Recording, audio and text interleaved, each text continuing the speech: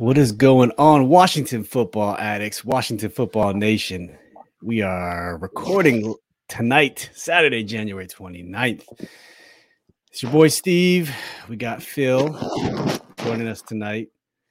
And we got Mr. Dev in the bottom, who's a little ill today, but you know what? He's a good sport and he's joining us today. So shout out to you, Dev, for freaking rallying and still kicking it with us, man. Feel better. Yeah, I'm here through the power of marijuana and orange juice. Yeah, man. I'm here. Marijuana and OJ. Marijuana and OJ. Sound like a pod name. That's right. That is, you know what? We'll save it for the off season. Well, for us, this is episode 111, and we're dedicating this one to the 30th anniversary of Super Bowl 26, XXVI for the Roman numeral type. And for those of you who don't know, the 30th anniversary of our last Super Bowl win with the 1991 team. January 26th, 1992. So that 91-92 season, you know, we went technically 17-2. You count all the games we adding up to it. But yeah, we're going to go ahead and dedicate this episode to that. We're going to talk a lot about that Super Bowl game. We're going to talk a lot about that season, that 91 season, which, you know, some could arguably say, and it's been said by many experts and pundits, that is one of the greatest teams, if not the greatest team of all time, which is crazy. We never have anything like that. So, you know, without further ado, I'm going to turn it over to Phil. And let's talk about the 1991-1992 season that we just ripped through everyone. So go ahead, Phil. All right. So let me set the stage. All right. And if you've ever seen the Americas game for that 91 season, it does a great job of setting the table on the 91 season, with the fact that the 91 season really began in 1990. Because you know, Joe Gibbs had been running a wide open passing offense, and they had relied on the passing game way more than the run game, because you know, we had the posse, we had a strong arm quarterback in Mark Rippon, and that carried over into the 1990 season, and it was a bit of an uneven season to start, and they came out of They came into the body bag game, the infamous body bag game, and just got defeated badly. Everybody got hurt. It was like, I think 8 guys got injured, 5 got carted off the field, including 2 quarterbacks. So we ended up having to run Brian Mitchell back there at quarterback as an emergency QB because Mark Rippon was already hurt. Who was a former quarterback in college? Because he was a former quarterback in college. Went 3 of 6 in that game. It's not horrible. But nonetheless, we lost the body bag game 28-14, which is funny. We lost the game by 2 touchdowns that people call the body bag game. I mean, you would think we would have lost by 50. But nonetheless, we came out of that game. We were 6-5. We went on 5. We won 4 out of the next 5 to close the season, and ended up 10-6. Went to the playoffs, beat the Eagles. Rematched the Eagles from the body bag game into wild card, beat them 20-6. Pretty solid win too. And then went into San Francisco. We lost 28-10. We were actually winning that game, and then we could not stop turning the ball over. But we could have beaten Joe Montana's 49ers, who were really good that season. They were going for a 3-peat that year, and And we really pressed them for a half. And I remember that game specifically because I was in my second year of Pee Wee football. We had our postseason banquet on that. I think it was a Saturday night game. That 49ers game was Saturday night, and so yeah, we were the Colts maroon, but we were burgundy and gold Redskins color at the time. And I'll never forget it, man. We because I couldn't watch the game, but they had the game up in the corner on a little tiny TV, black and white TV. Someone brought one of those, small, those portable TVs that you could raise the antenna up and you could tune it in like an old. Like a little 9-inch screen. Yeah. So we had a bunch of people huddled around that. And I remember it fondly. 1990. Yeah. I had one of those that I cannot tell you. I watched more than my share of Madden and Summerall called Redskins games during that entire late 80s period. But anyway, we go into the season. We are, picked to be contenders. But a lot of people thought that the Eagles might rise. The Giants were Super Bowl champs, but Parcells had retired. So, there was some questions there. So, Washington was seen as a team that could contend, but there were other teams out there. The Bears had played well, teams like that. So, that season started off. We played the Detroit Lions and won 45-0. Pow, pow, pow, pow, 45-0. First game of the season. 45-0 At home, at RFK. At RFK, yes. So you're going to notice a trend early on. So we win 45-0 at RFK, and just whomped Detroit. Now you got to understand, the year before we went to Detroit, and we had to play. One of y'all has got some static going on. Static, Steve. It's Steve's got. Okay. So while Steve works on that, I'll tell you all the story. So we just absolutely rolled over Detroit. We had to come back from 21 down the previous season in one of the most miraculous passing efforts you'll ever see against Detroit the year before. So what a difference a year makes. We go down to Dallas, came back from down 31-20 and won that game 33-31 on Monday Night Football. And then we went and we blanked the Cardinals. And then we went, at home.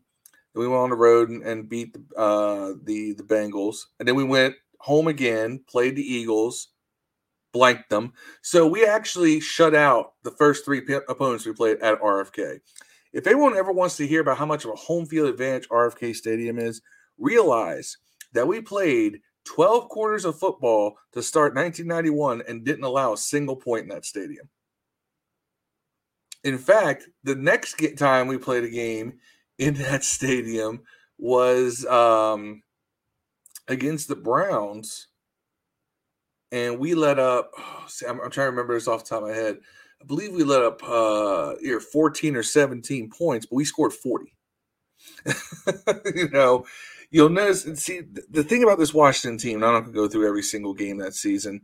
There's a lot of ass kickings that we dealt out, and the thing is that if you look at point differential, right, we were plus 261.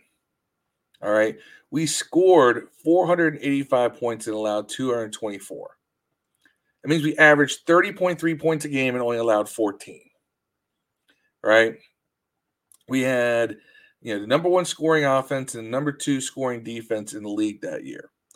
By the way, 261 in terms of point differential is still the sixth best in NFL history and the third best in the Super Bowl era.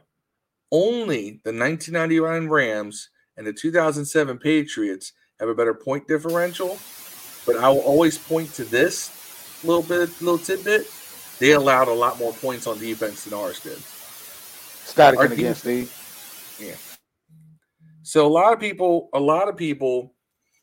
they like to talk about how dominant the 07 Patriots were, and they were. I mean, they went 16-0. But their defense was more forgiving than Washington's defense. A lot of people look back at 91. They talk about the Eagles' defense that ranked number one in every yardage category, but they allowed more points. And we were number two defense in yardage that year overall. This team was so well-rounded. They could beat you with the run game. They could beat you with the passing game. They could beat you on special teams. You want to talk about all three areas of the game excelling, all right? You have the number two defense in terms of yards allowed and scoring. You have the number one scoring offense. You have a special teams unit where Brian Mitchell is in the top three in both kick and punt returns and one of the best kick coverage units in the league. I'm telling you, it's such a well-rounded team. There's no weaknesses to that 91 Washington team. It was a mixture a lot of veterans. You had some young guys in there too, like Ricky Irvins had a breakout rookie year as a backup, averaged almost 5 yards a carry, and had 600 and some yards. And Ernest Biner went for over 1,000. And he had Gerald Riggs, who had less than 80 carries, but he was a short yardage back, scored 11 touchdowns. All right. Art Monk and Gary Clark both had 70 plus catches and over 1,000 yards. You know, this is a team that could beat you any way they wanted to. All right. Their 2 losses were a combined 5 points. They lost one game at home to Dallas by 3. And then they lost another game on the road in Philly in the last game of the season, in which they were winning until Gibbs pulled all the starters, and then the Eagles came back and won on a last-second field goal. Yeah, that was a crazy game. I was at Christmas dinner with neighbors at that time, and I know the game didn't matter at that time because we were already 14-1. I mean, 14 and 1, and it didn't matter. So whatever. But as some of the people you talked about earlier, one of my favorite players on that 91-92 team was Ricky Irvins. Just like you said, I mean, that was back in the day when everyone had those massive shoulder pads, and that dude was a scat back if you ever seen one. You know, Ernest Barner was a very, pretty traditional running back.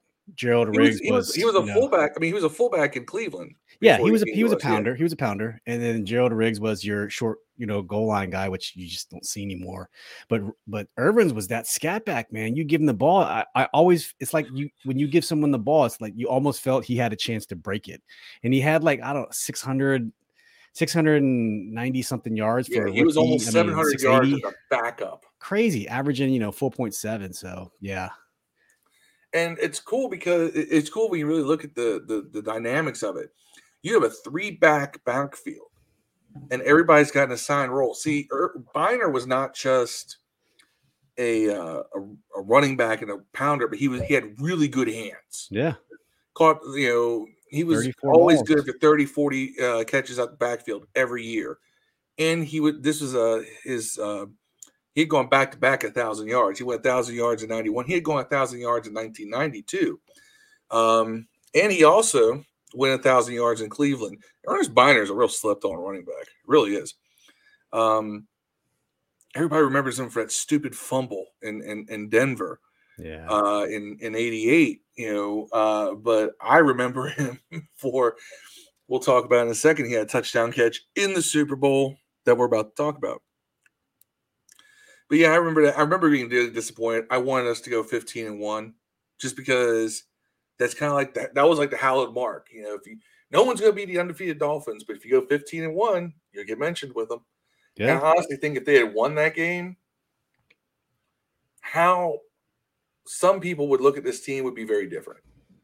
I think that one loss kind of took them down a peg in some people's eyes as far as where they stand in the pantheon of football history. Yeah, 14-2, they get their first round bye. They're the number 1 seed in the NFC. They had the best record in the entire NFL. Atlanta comes to town, and they had stomped Atlanta 56-17 earlier that year in RFK. Was that Eric Metcalf, Atlanta? No, Eric Metcalf was in Cleveland. Eric Metcalf was in Cleveland at the time. And we had played Cleveland too. No, this was primetime Deion Sanders, Andre Rison. He played back then. Yeah, he was. Yeah. Mike Rozier. Yeah. By that point, actually, Rozier was hurt, so they started Eric Pegram. At running back in the playoff game. Was this Jerry Glanville? Was this the Hammer run and shoot offense? Who was their quarterback? Was it Chris? Their quarterback was Chris Miller. Chris Miller, yeah. Chris Miller, okay, yeah, the old guy. Chris Chandler came later, because I know that's who you're probably thinking of. Chandler was on the Dirty Bird. Yeah, this was the too legit to quit Falcons. Yeah, I remember that. You gotta understand, Hammer was on the sidelines at this playoff game, and so was Evander Holyfield because he's a Georgia native, and they all left the game early because We just ran him into the ground. We forced 6 turnovers. It was a horrible weather game. I mean, it rained. The field was kind of muddy. It was RFK weather. It really was. The Redskins were favored by 11.5 points that game. Which That's is unthinkable insane for a playoff game, right? That's crazy. Covered. And they covered. What are the Rams, for an example? What are the Rams spread against the Niners? Which, by the way, I'm going to tell y'all now, 49ers have won 6 straight against the Rams. We'll get to that. We'll get to that because I want to talk about good times. I want to talk about good times. These are good times. So we beat Atlanta 24-7. This is the infamous seat cushion game. I've told the story. I was there too. I threw my seat cushion and probably whacked somebody in the head down on the lower decks. Because you ever wish you had kept that now? Hell no. I was part of history. You don't think you kept that seat cushion? No, I would have probably lost it along the way. I'm not much of a collector like some people are. Just it's not my thing. He don't deserve that pylon, Steve. I hope you heard that. I set him up. He don't deserve it. It is Bryce Love, though. I got a game ball, though. That's true. Anyway, so I also you know what? I actually have the Wheaties box, an unopened Wheaties box from this championship season, and from the Doug Williams team as well. I do have those sitting in storage. Anyway, we go to Detroit comes to RFK again. Now we beat them beginning the season 45-0. Detroit was 12-4 that year. This was not some chump team. This was Wayne. What's his name? Fonts? Wayne Fonts. He was running a variation of the run and shoot with Barry Sanders in the backfield. What do you have? Curtis Duncan. I'm sorry. I thought they had a receiver then. Moore. Herman Moore. Willie Green, Aubrey Matthews, Brett Perryman, all those guys. But this is before Moore and Perryman became Moore and Perryman later in the 90s. But they had gone 12-4. They won the NFC Central, which no one saw coming. Dallas came to Detroit in the divisional round, and they beat Dallas 38-6, which ruined everything because I remember at the divisional game against Atlanta, the "We Want Dallas" chant was going on, and the stadium was rocking because they played on Saturday. Dallas played on Sunday. They wanted Dallas to beat Detroit because they wanted a revenge game against Dallas, since Dallas was the only team that fans saw legitimately beat this Redskins team at any time of the season. No one counted the Eagles game because, like I said, Gibbs pulled the starters when we were ahead. Didn't they beat Dallas like 38-6 or some crazy shit? Or 40 yeah, I mean, Detroit stomped Dallas. I mean, they stuffed Emmitt Smith. There's that beautiful run. They always play a Barry Sanders where he stops. He takes like 2 steps back, and Toby Casillas is looking around, can't find Barry behind him, and then Barry just takes off. I actually watched that whole game just because I love the Tall Law run, though, still does it for me, where he runs behind Tall Law. Oh, that's up there. But people that run against Dallas and Tony Casillas being completely lost is that's football porn for me because it's watching Dallas get embarrassed. But so they come into town. We beat them 41-10 on the first pass play of the game by Detroit. Charles Mann blows up Scott Conover. Who is the right tackle for Detroit, like literally just blows him up right into quarterback Eric Kramer and forces a fumble, and we get the ball in the 6. And that's how we started the game. And you knew from there, we're going to win. So we won 41-10. It's everything's fantastic. We go into Super Bowl 26. We're going to play Buffalo. But Buffalo's on trip number 2 to the Super Bowl. I will stand on this. This is the best one of the Buffalo teams that went to the Super Bowl. Statistically, everything. This is, they were 13-3, which was tied for their best record of those 4 Super Bowl teams. Their offense was as good as it had ever been. Their defense was solid. They had embarrassed Kansas City in the divisional round. They had three Hall of Famers in that offense.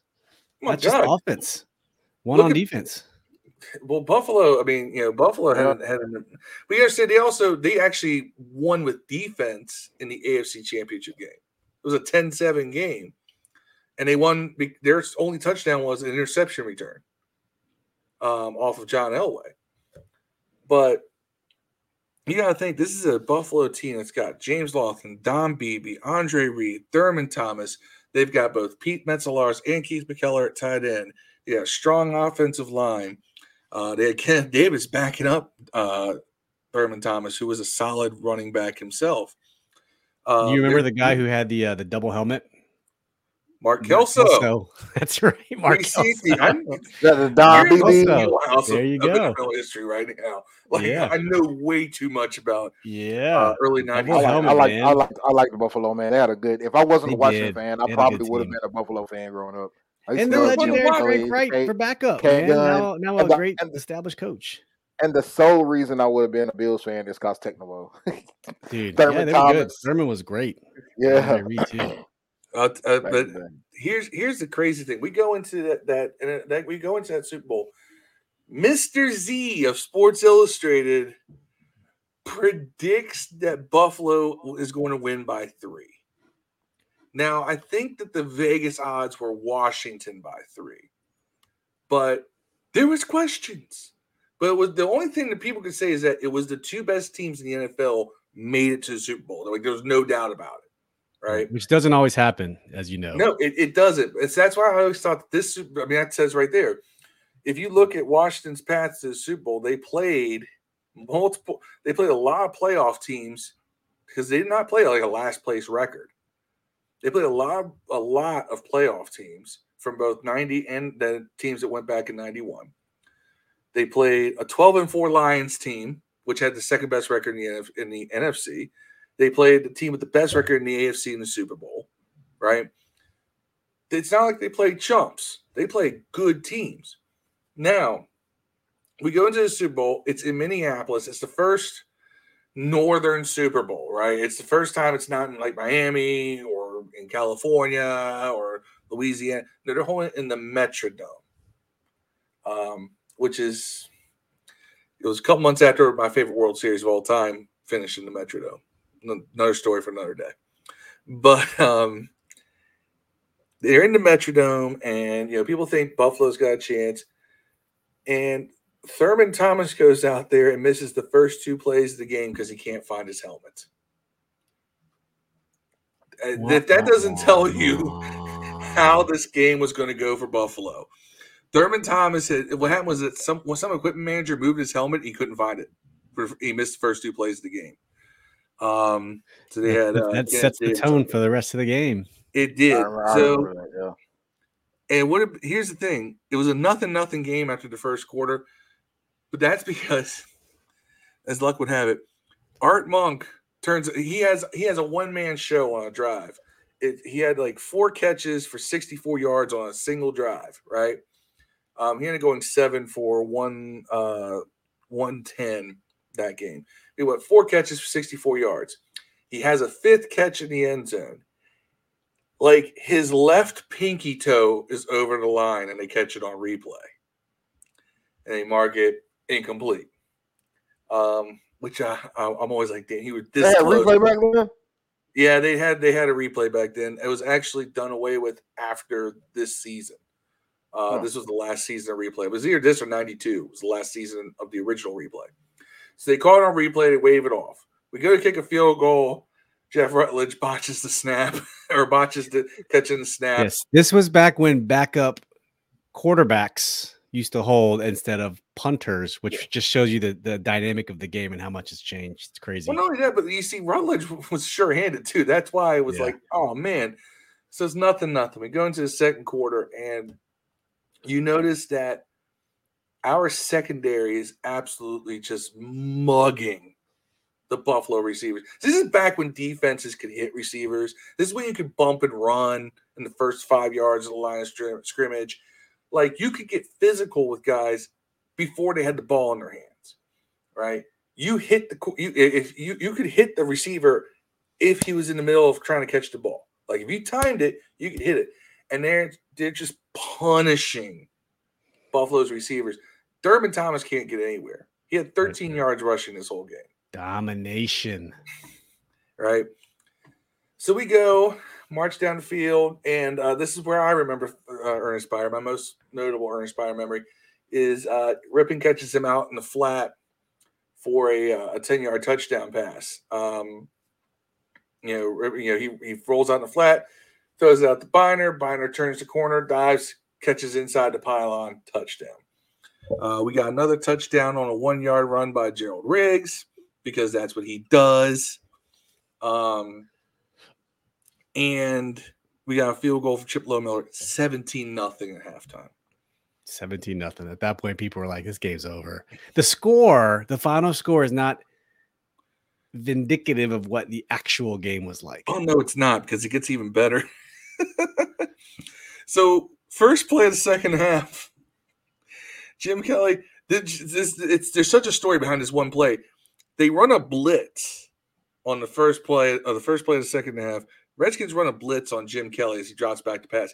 This is a blitz they drew up in the bus on the way to the stadium. The blitz was called the bus driver special. Oh, wow. And Andre Collins comes inside guard and tackle, gets right in Jim Kelly's face, forces him to rush the throw. And they literally said, if you get through, he'll throw the ball here. You're going to pick it up. And that's what happened. He throws the ball behind the tight end. Kurt Gavea picks it off, gets knocked out of bounds at the 2-yard line. And then you get that, they hand it off to Riggs. Riggs gets a 2-yard touchdown because, again, that's what Gerald Riggs did. And then the famous scene of Mark Rippon, just running back, pumping his fist, jumping as little as he could because Mark we all knew it was over. We knew the game was over. It's 24-0. He throws a touchdown pass on the following drive to Gary Clark from 30 yards out, 31-0. I'm sorry, no. By this point, it's 31-10. Buffalo did get 10 points at this point. So it's 31-10 to end the third quarter. We get 2 more field goals. It's 37-10.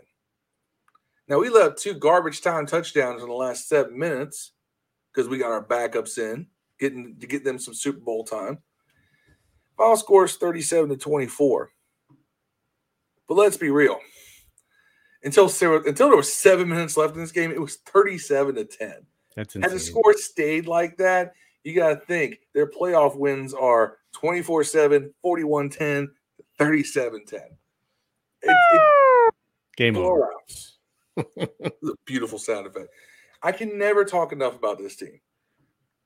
I was already a mega fan, but this solidified it. And I always said this is the greatest team ever. And of course, by this point, Dallas has their dynasty run, and then Denver and Green Bay had their runs. Then came the greatest show on turf, and everything else.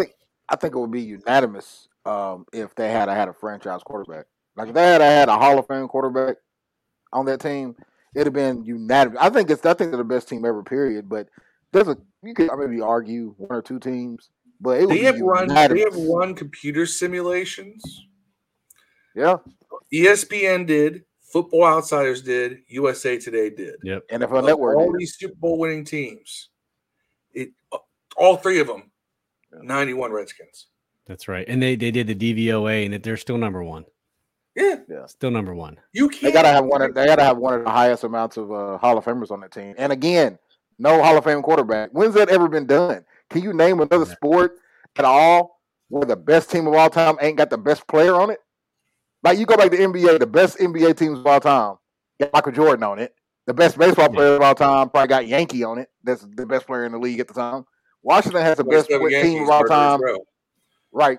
But there's no Washington team, there's no NFL team that could say that they were the number 1 team at everything. They were the best team of all time. You can't even name a franchise quarterback that's on the team. I mean, Mark Rippon, I will say this though. I will clarify your comment with this. 1, it was a different time. 2, no, was it really though? Because look at the teams back then. Who were the teams back then though that were winning, that were real good? Different time, as in the emphasis on the pass wasn't as high. So Rip had 3,500 yards passing, 28 touchdowns, 11 interceptions. He was only sacked 7 times. 9 times. 9 times. Put that in perspective. Your boy got sacked 6 times last game. I know. 9 times. But I'm saying that team was so good. It's just the amazing thing about it was all the teams you're naming in the top 2 or 3, 5 of every sport has the best player in the league at that time on it. Absolutely. Washington does not. No. That they didn't have the best nowhere in the league. I don't think. But they had the best balance. They had the best offensive line in the NFL. Probably the best defense in the NFL. They had probably the best. They had the best offense in the NFL. Running backs in the NFL. Yeah, I would say this. They may have had best 12 receivers. Maybe the best multi-tool linebacker in the game. Wilbur Marshall, because Wilbur Marshall was just as good in pass rush as he was in coverage and at defending the run. Like, he was not number one. Was Kurt Gouvet on that team? Am I tripping? Kurt Gouvet was the starting middle linebacker. Man, they was rough, bro. Now listen, you want to know how deep this team was? Matt Millen, who was a legend with the Raiders, and he went to the Niners for a couple years. He was the backup to Kurt Gouvet. And Matt Millen was a stud starter for a decade. He was a backup, right? Monty Coleman was a backup on this team. And people still look at Monty Coleman like a legend. And let's also not forget the special teams cheat code back in the day, the one and only Brian Mitchell. Like, you don't understand how many times that guy should 100% be in the Hall of Fame. Should be in the Hall of Fame. That guy put that team in such good position all the time. Like, when they punted the ball, you're like, man, he's got a chance to break it. And it, not like Devin Hester break it, because he didn't have that blazing speed. I think he just had really good vision. That's just my personal belief. But he was a north-south runner in a position that has always lended itself to east-west. Yeah, everybody, because people like the east-west guys because it's exciting. You think of Deshaun Jackson. Hey, Lamar was a quarterback in college. He was. That's right. Yeah, he was a quarterback in college, man. And he was a third down back as a player. He was a third down back and a returner his entire career. Yeah.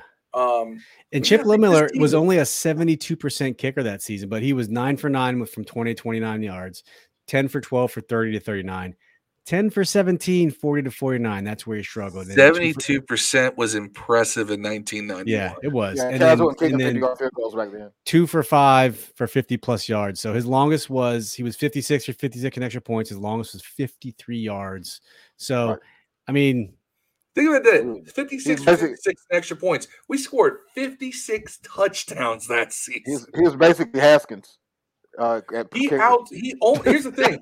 He almost outscored. Listen. Honestly, he was basically Haskins. He got a cool name, Chip. He was basically Haskins. You call Chip Lemiller the Haskins of kickers? Haskins. Hold on. Let's think about this for a second.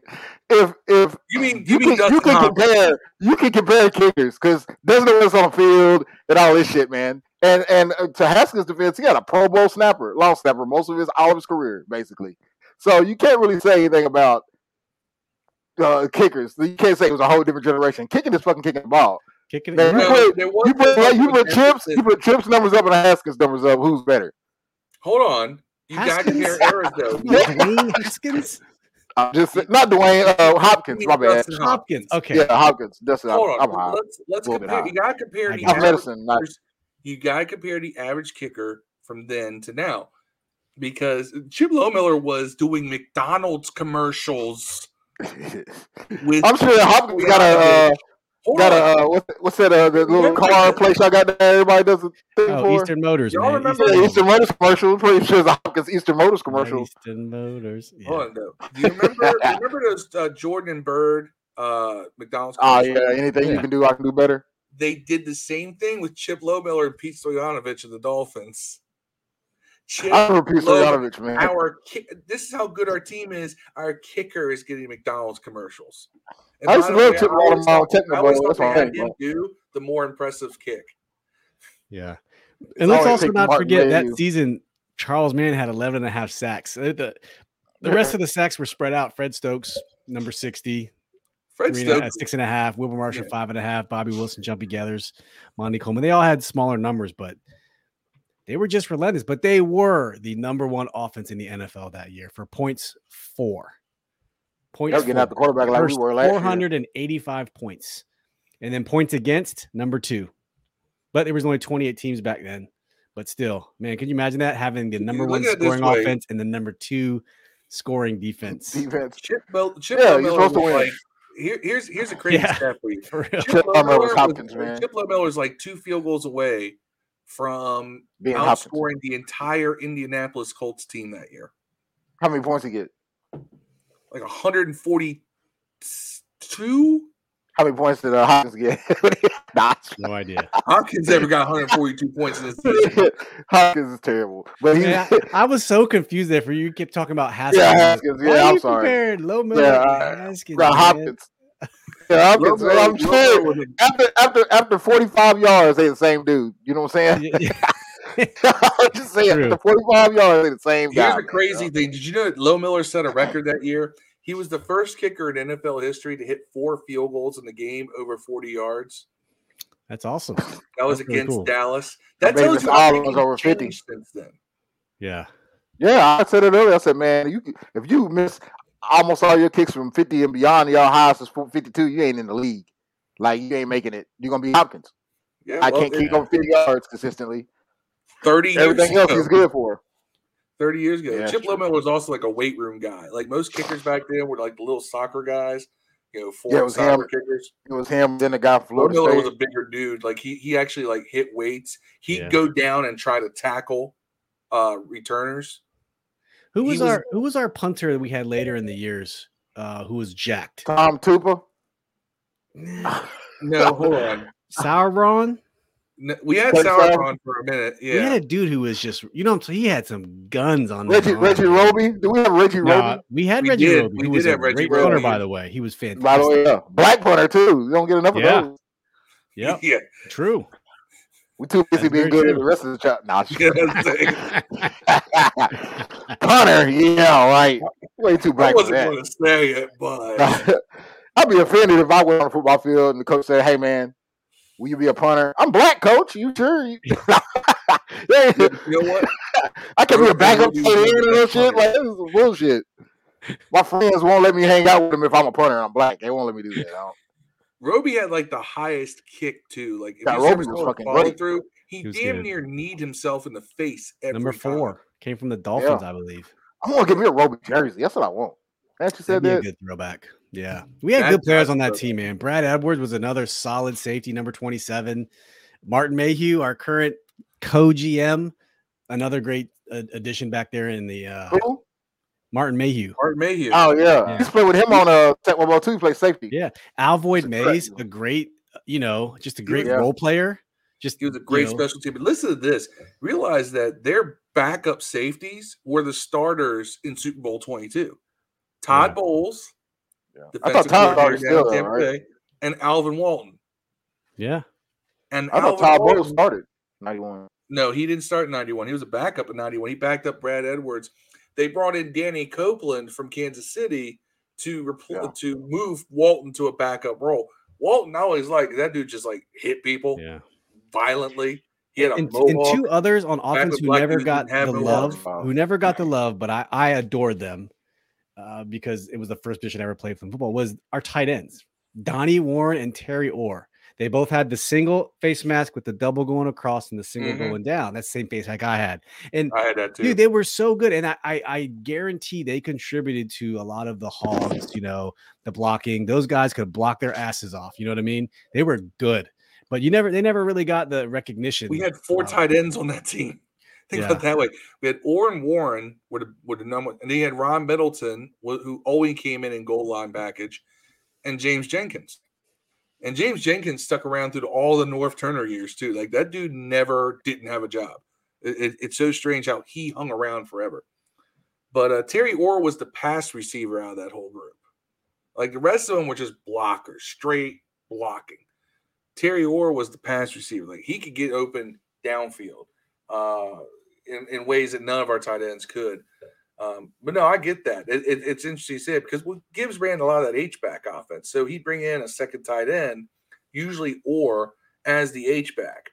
Because we never had a traditional fullback. We ran single back offense with 3 receivers on the field most of the time.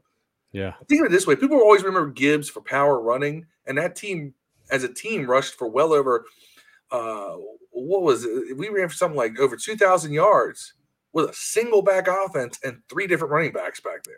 Counter Trey, man. Counter Trey. I heard Trey and counter gap. This past counter week, gap is the scheme. Counter Trey for those who well, yeah, that's what I was alluding to with the single back stuff. For those who were in the DMV area, if you notice this week, 30-year anniversary, we're kind of rolling this one into our Washington Wayback series. It's been a while.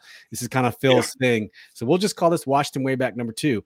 But a lot of the players and the alumni from the 91-92 team have been on the radio this year and going back and forth. And I forget who called in and what channel, because I tried to listen as many as I could in the morning and then in the evening on the way home. But they were talking about Gibbs's scheme coming in and, trying to, I think it was Jeff Bostic, when they tried to install the Air Coryell, and they were struggling Gibbs's first year, and they finally figured it out. A lot of contribution, what a lot contributed to that was when they altered their running scheme, to that counter gap, counter Trey. It was just Joe Gibbs' idea, and all of a sudden it just opened up the pass game. It was crazy. It's when they decided to actually run, and you see that's happened to Gibbs twice, because for all the power running stuff, Gibbs liked to sling it around. In '89. Gerald Riggs was our primary back in '89, by the way. Ran for almost 900 yards. People forget Gerald Riggs once led the league in rushing when he played for Atlanta. He used to be a great running back. He transitioned into more of a secondary role and extended his career. But here's the crazy thing. 2 years before the Super Bowl year is when we had the 3,000-yard receivers. And Mark Rippon played that whole season too, right? Because Rippon had a gun on him. So Sanders, Monk, and Clark all went for over 1,000 yards in '89, and then they tried to keep on doing that into 1990. And then one day, Ernest Biner pulls a John Riggins. He goes into Gibbs and says, "If you want to make the playoffs, give me the ball. I will take it there." And that's what he did. And Biner, if you look at his last several games of '90, it was 100 yards, 100 yards, 150 yards, 120 yards. It was just constant 100-yard games. He went for 1,200 that year. That carried over into '91, where they had more balance. But Gibbs liked to throw the ball a lot. That Air Coryell never left his system. And you'll see that he always tuned the passing game to fit what he had. We never had a high-volume tight end during that first run with Gibbs, like somebody a tight end who caught 60 passes. Right. You never saw that in this offense, but you saw it the second time around. I'll tell you, one of the most adaptive coaches I've ever seen is Joe Gibbs, because he always altered his schemes to fit the players. And if players were saying, "Hey, give me the ball," he didn't have the ego to say, "No, we're doing this my way." Okay, and he said, "No, okay, you think you can do it? We'll give you a shot." That's right. Well.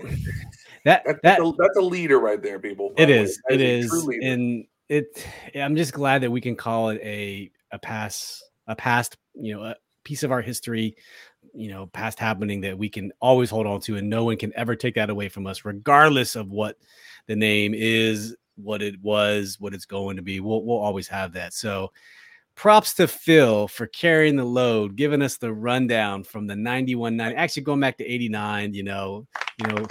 Big props to Phil. Thank you very much. You gotta set it up, because it's such a great story. Yeah. If you haven't watched, go on YouTube, watch some of these games. It's fun. It's fun to watch, because honestly, I think that unlike now, where TV's kind of overproduced, it's a lot simpler. You can actually watch. It's so authentic. You're what I mean? You're right. Football. Right. You're not getting all these subliminal messages. It's just football with straight commentary and the terrible video quality. It's fantastic. Yeah, it's all VHS quality. But for everyone listening, put your comment down below. What's your favorite memory of that 91-92 season? What's your favorite memory of that Super Bowl for those who are around? And we hope that we can get to that point one day. But hey, you know what? As Redskins fans, Washington football fans, whatever are going to be next week fans, I still hold true that this is the best team of all time. And I watched a lot of football, a lot of Super Bowls.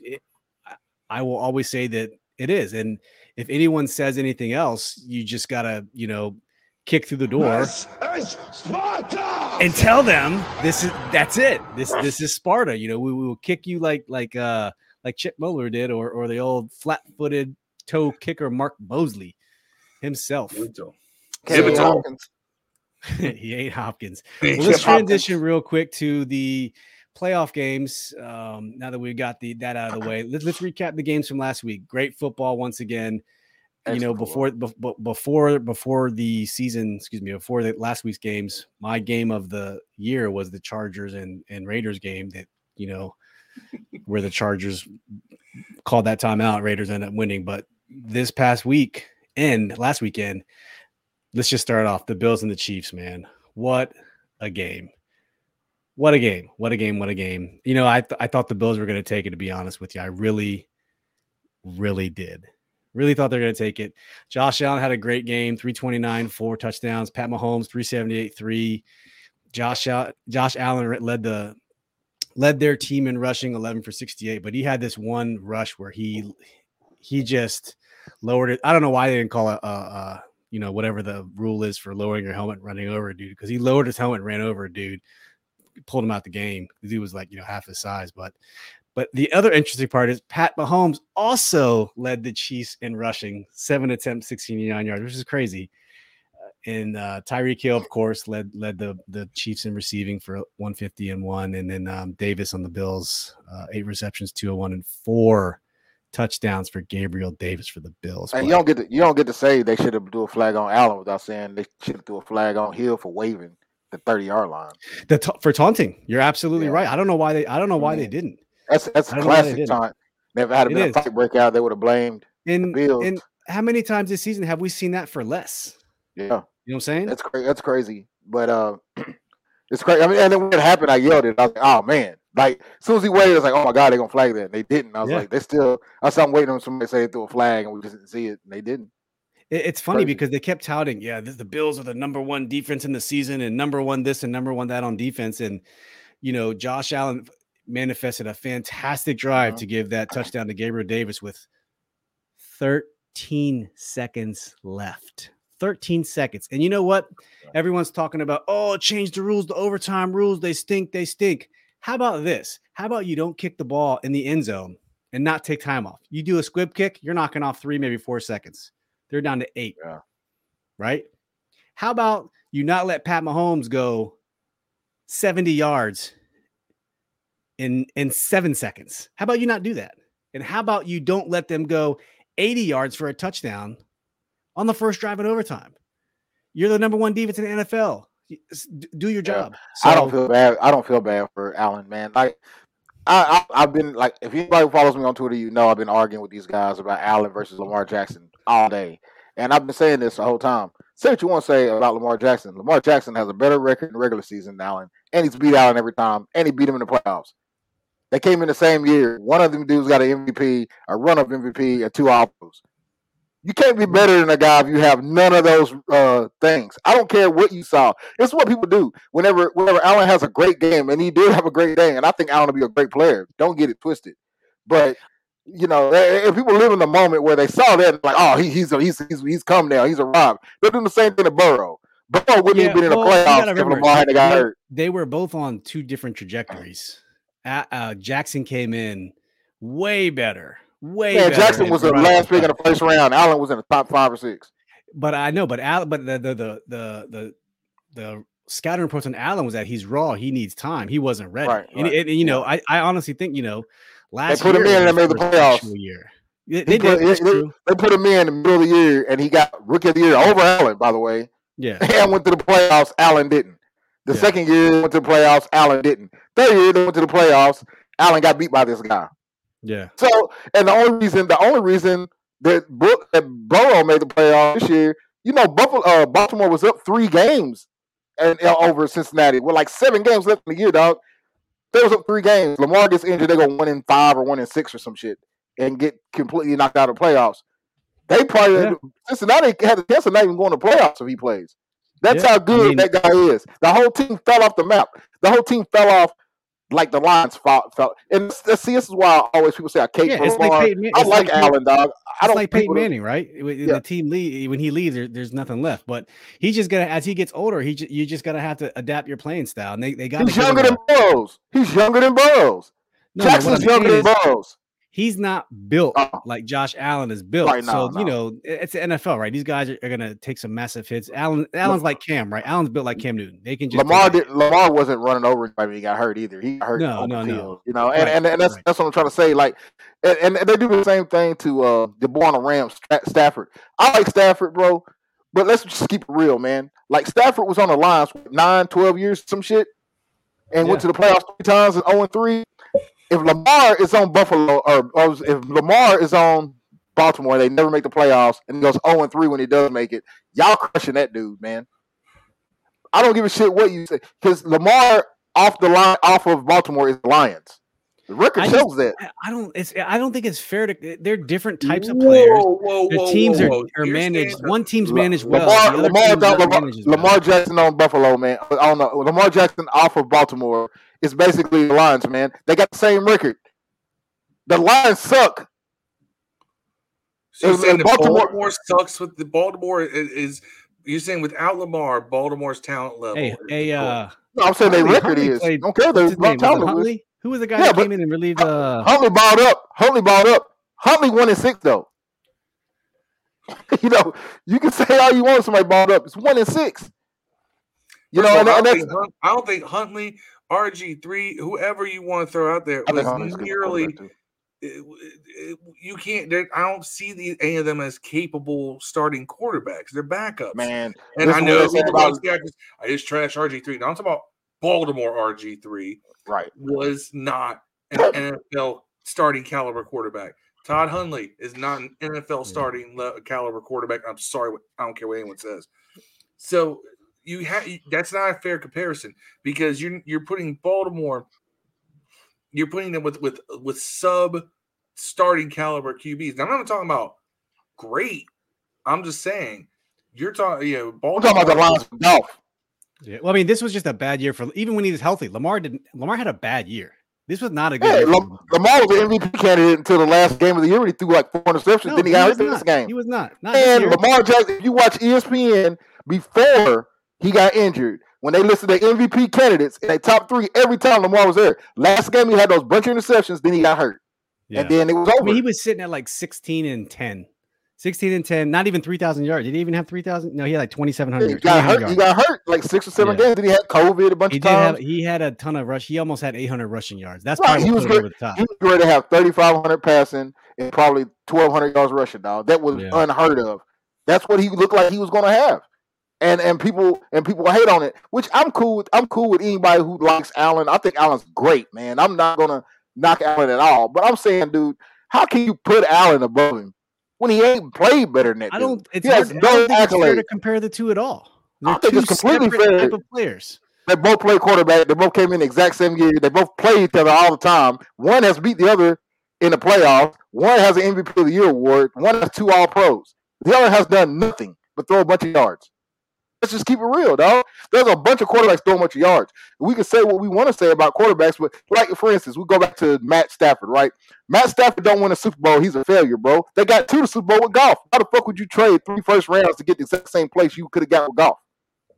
Because Stafford is 10,000 times better than Jared Goff. But you're going to get the same result. In the end result to go, you play to win the game, right? Isn't that the saying? So you tell me you're going to pay 3 first round picks and $40 million for a quarterback that gets you the same distance as a guy who ain't getting none of that. But you saying that's a good thing to do. That's crazy as fucking shit. That's crazy as fucking shit. Look, they had Stafford got beat 40-18 or 30-18 against the 49ers this year already once, man. What do you think he's going to do in the playoffs? But didn't they also beat Didn't they also beat San Fran as well? No, they haven't beat San Fran 6 straight games. They haven't beat San Fran since 2016, bro. They haven't beat San Fran in 3 years. No, they lost 31-10, and they lost. Yeah, they haven't beat them in 3 years, Steve. You look it up. 27. They haven't beat them since 2016, man. So that's what I'm trying to tell you. If Matt Stafford wins tomorrow, That ain't proving shit to me. Like y'all can say all this stuff. Oh, he beat the Cardinals. Cardinals don't have their best player, dog. They ain't been good since he been out. They're like 2-6 since Hopkins went down, man. Who they beat the first game? So what's your standard? You keep moving the goalposts. I'm not moving the goalposts. My top 3 quarterbacks have been the same for like 3 years, man. No, but I'm saying with Matt Stafford, you keep moving the goalposts for him. Aaron Rodgers and your boy Lamar. Top 3 quarterbacks. Okay, he just beat Brady. What if he goes in and he beats? And he beat Brady. I give him credit for Brady. I give him credit for Brady. But here's the problem with beating Brady. You beat Brady, he didn't have Godwin or your boy out there, Brown. That's a less team. You know what I'm saying? There's always some kind of thing going on as why he's winning. He's never beat a complete team, dog. That dude's never won a playoff game at all. And now when he wins, you're playing the Cardinals without their team, and you're playing the Tampa Bay without their team. Beat San Fran and you beat the Chiefs, then I'll say something. I'm willing to say Matt Stafford is a good quarterback, man. I'm willing to say he's an elite quarterback. He wins Super Bowl. You don't win Super Bowl, you basically Goff, because Goff did that, bro. Goff did that. Goff got to Super Bowl and then played like that. He did. Stafford got to get there and not play like ass, though. So Stafford get to the Super Bowl and plays like ass, then what y'all going to say about Stafford? They played like ass in the Super Bowl, but he's still a good quarterback because he's got better body work than Jared Goff. Exactly. But you can't say that because Jared Goff's won more games than that guy. Yeah, but so hold on. So I don't think Goff's better than Stafford. Anybody thinks okay, you're caveating all of Matt Stafford's wins, but you're giving Goff the credit for going to the Super Bowl. I don't understand. No. I'm not. I'm giving Goff the credit. I'm saying the Rams.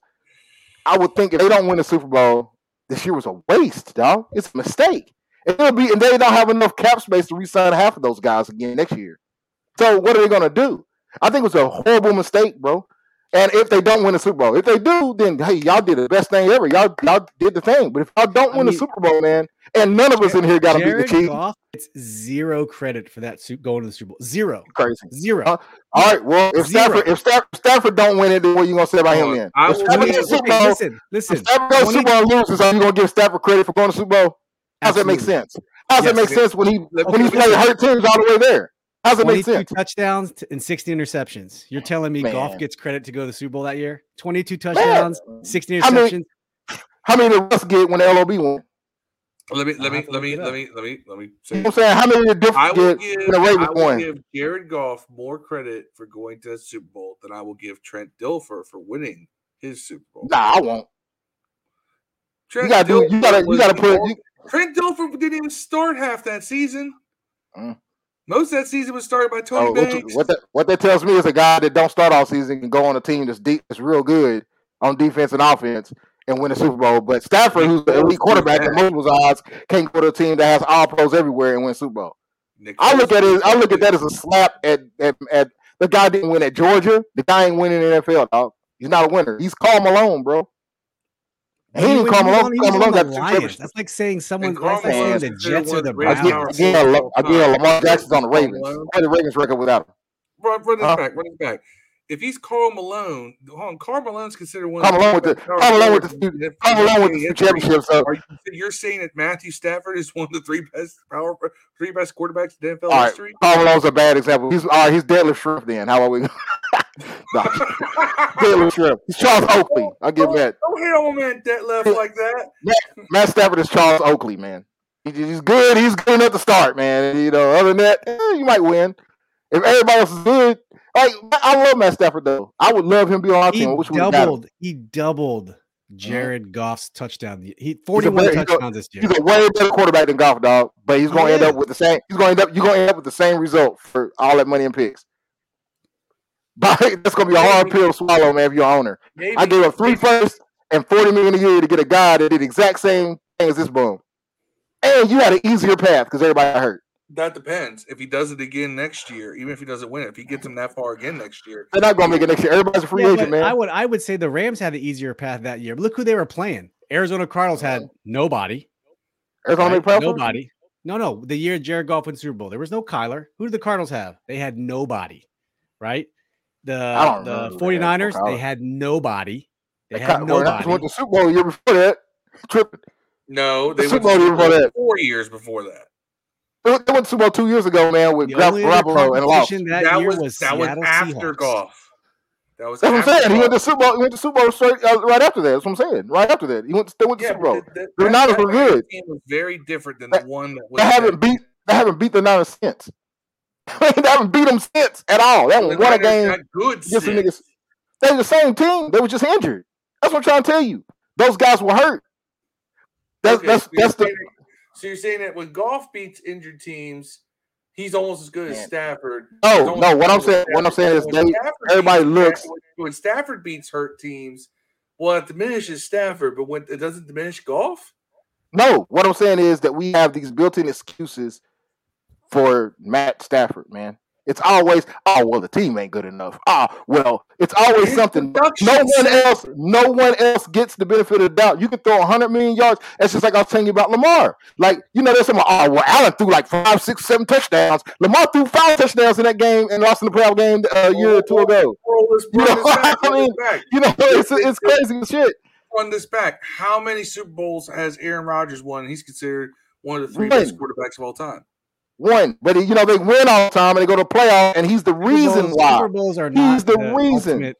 That means Eli Manning he's got 2. He's fucking elite and dope. No, he's terrible. Right. Eli Manning's garbage. Matthew Stafford's better than Eli Manning. I agree. If Aaron Rodgers wins the Super Bowl one time, but he's still good every year, and his team makes the playoffs every year, that's one thing. Stafford hadn't done none of that. He don't win at all. If Aaron Rodgers was not going to playoffs but 3 times in 9, 10, 12 years, y'all be clowning Aaron Rodgers, bro. They clown Aaron Rodgers for winning 1 Super Bowl and in the playoffs. Matt Stafford ain't making the playoffs most of his career. Nobody says shit. Let me ask you this. See how weird that is? I'm going to ask you this. Is Ben Roethlisberger, taking everything in consideration, definitively better than Matthew Stafford? Oh, Matthew Stafford's a better quarterback than Ben Roethlisberger. I'll give you that. But the problem with this is that they ain't trade for Matthew Stafford and lose. Yeah, it's not necessarily about the rings. It's about the winning and the rings. It's a combination, bro. If you got no rings and no playoff wins, what are you, bro? If you're a good quarterback with no playoff wins and no rings, what are you? What quarterback survives that? He's got a playoff win now. Yeah, against fucked up teams. They ain't got nobody there. You can't put an asterisk next to a victory, bro. It's either a win or a loss. It doesn't matter. I'll give it to you. I'm still on the Stafford bandwagon, bro. If he wins it. If he don't win it, man, that dude's just a good quarterback. He's basically Russell Wilson to me, bro. And I like Russell Wilson. Yeah, I know y'all think I don't, but Russell Wilson has done shit. Like Russell Wilson. Don't even I like Russell Wilson, bro. Russell Wilson ain't did shit since LB left. I mean, that's what you want to say. Anyway, you want to count quarterbacks in the last 4 years? That's when Lamar got there. All right. Well, here's the thing: we got 2 interesting championship games for 2 totally different reasons. 49ers. Right. You got 49ers Rams, which you got the Rams, which are like supposed to be the team this year, but they can't beat the 49ers. They can't. By the way, shotguns, man. We ain't bringing you on we ain't bringing you on ever again, bro. You convinced us the Packers are going to win that shit. They couldn't score more than 10 points. What are you doing? Everything you run through Green Bay. I listened to that podcast this week. Hey, listen to this. They can't play in cold weather. They can't come to Green Bay. Everything comes through Green Bay. Imagine tackling. They can't tackle the big old guys running backs and dealing. Yep. Jimmy Garoppolo came in through for 130 yards and they won. Rodgers had zero interest in playing that game. He had zero interest. And they're making this like hell. He try to say Bose ain't gonna get to him. Oh, Bose is great. Garoppolo Sports, by the way, Yahoo Sports with their wonderful use of language says Aaron Rodgers gets canceled again by the 49ers and all this other stuff. I'm like, your choice of language is real. This is why I don't like judging quarterbacks for the win-loss record. The win-loss record of a quarterback is not a fair stat. Because Jimmy Garoppolo is not amazing. He wins. Right. It is not a fair stat, but you can't. It is not a fair stat, but you can't dismiss it, and you also can't take it. You have to take into account that the reason why teams are winning or losing, or if they're the reason. Let's be real honest, man. Do y'all think the Rams wouldn't win the Super Bowl with another quarterback or wouldn't be there? You think the Rams couldn't have won these games without Stafford? They won them last year. Man. What's he doing that Goff didn't do? That's all I'm saying, dog. And you paid. Well, Goff was for that. Went to the fucking Super Bowl, dog. You know what I'm saying? And Goff has Goff ever made even a productive? No. I mean, he might have made it. I wonder if he made it in by. If you made it in by whatever, you still made it, bro. I mean, Heineke ain't make it. You know what I'm saying? I'm just saying, bro. Like, I don't know, like, what everybody's obsession is with Matt Stafford. I love him. I would like him to be here. I ain't got 3 first-round picks. I don't know where you're talking about. I haven't heard of an obsession with Matt Stafford. People just realize he's a good quarterback, and that's that. I don't think anyone's obsessed with him. He is a really good quarterback. Really bad teams. He wasted his early years with a really crappy franchise. That's the bottom line. He wasted his middle of his years. But if he don't win a Super Bowl this year, it's a waste. You wasted it. You fucked up, and you ain't gonna be re-signing all these guys. Next year, the league's gonna be tougher. And by the way, the 49ers, man, what do you do if you're them at the end of the year? Do you trade Garoppolo and try to get Aaron Rodgers in? If Garoppolo goes to the Super Bowl, you have Trey Lance. You go with Trey Lance, first-round pick. If they say give me Trey Lance, which trade you Aaron Rodgers, what do? Trade Aaron Rodgers for Trey Lance? Right, for Green Bay. If Aaron Rodgers don't want to be there, you know what I'm saying? You're going to trade him. Is Aaron a free agent, though? No, he redid his contract so that he can get out this year without it being a cap casualty to the Packers. Like, he redid his contract last year so that he could be traded or leave this year without it hurting the cap of the Packers. He's set up this year to either retire or be traded. So I'm wondering if he's not coming back, like, if you're the 49ers, that's where he wants to go. What do you do? Yeah, so let's see, 2021, 2022 could be an out. If he were to be released pre-June 1st, it's a $26 million dead cap. Traded after June 1st, $26 million dead cap. Released after they're taking a $19 million dead cap no matter what. But their idea is they lowered it so they could trade him. But, you could trade Aaron Rodgers with $19 million. They can restructure his contract and they can work wonders. That's how they do it. But right, they can get rid of him at $19 million. You can move that around for anybody for Aaron Rodgers. Anyway, he's worth it. Yeah, I mean, really, 2023 is. Yeah, I mean, if you're the 49ers and he said he's not going to a rebuild, so he ain't coming to Washington because we're rebuilding every year. If you ask the coach. Well, here's the thing. All right, we're in year 3 of a rebuild. Are you at the point now where where getting a guy like Rodgers puts you in a much different position? It's about performance now. Right. We took 2 years for culture. Okay, culture's good. Let's put it on the field and win. No so more trying now. How many games you think we win this year if we had Aaron Rodgers-ish type quarterback? Because I feel like we would have won 1 or 2 more games if Cole didn't kill our team at the end of the year. 11 maybe. Just on the quarterbacking alone. But think about it. Heineke had 16 interceptions. I don't know. And think about how many he had 35 sacks-ish. Heineke won 5 or 6 of those games, putting the team on his back. He did with very late drives for scores. Yeah. But he did. Yeah. So I'm wondering, like, if COVID hadn't hit us, I think we definitely would have got 1 more. But I think we could have got at least 2 more wins if COVID hadn't killed us. And that's looking at 8, 9 wins. Yep. So you add Aaron Rodgers to that. I mean, I know it's crazy and all the injuries, but I don't think this is as bad of a rebuild as anybody thinks. I think the defense was starting to play really good about a game or 2 before Young got hurt. Yeah. And I think, whenever Landon moved down to a linebacker-ish position, I think the defense got good enough to where if they hadn't all got injured out and COVID hadn't hit and Sam was not even how to play, they would have won 9 games or so. They invested so much in the defense, and for all those players to get hurt, it was a pointless investment.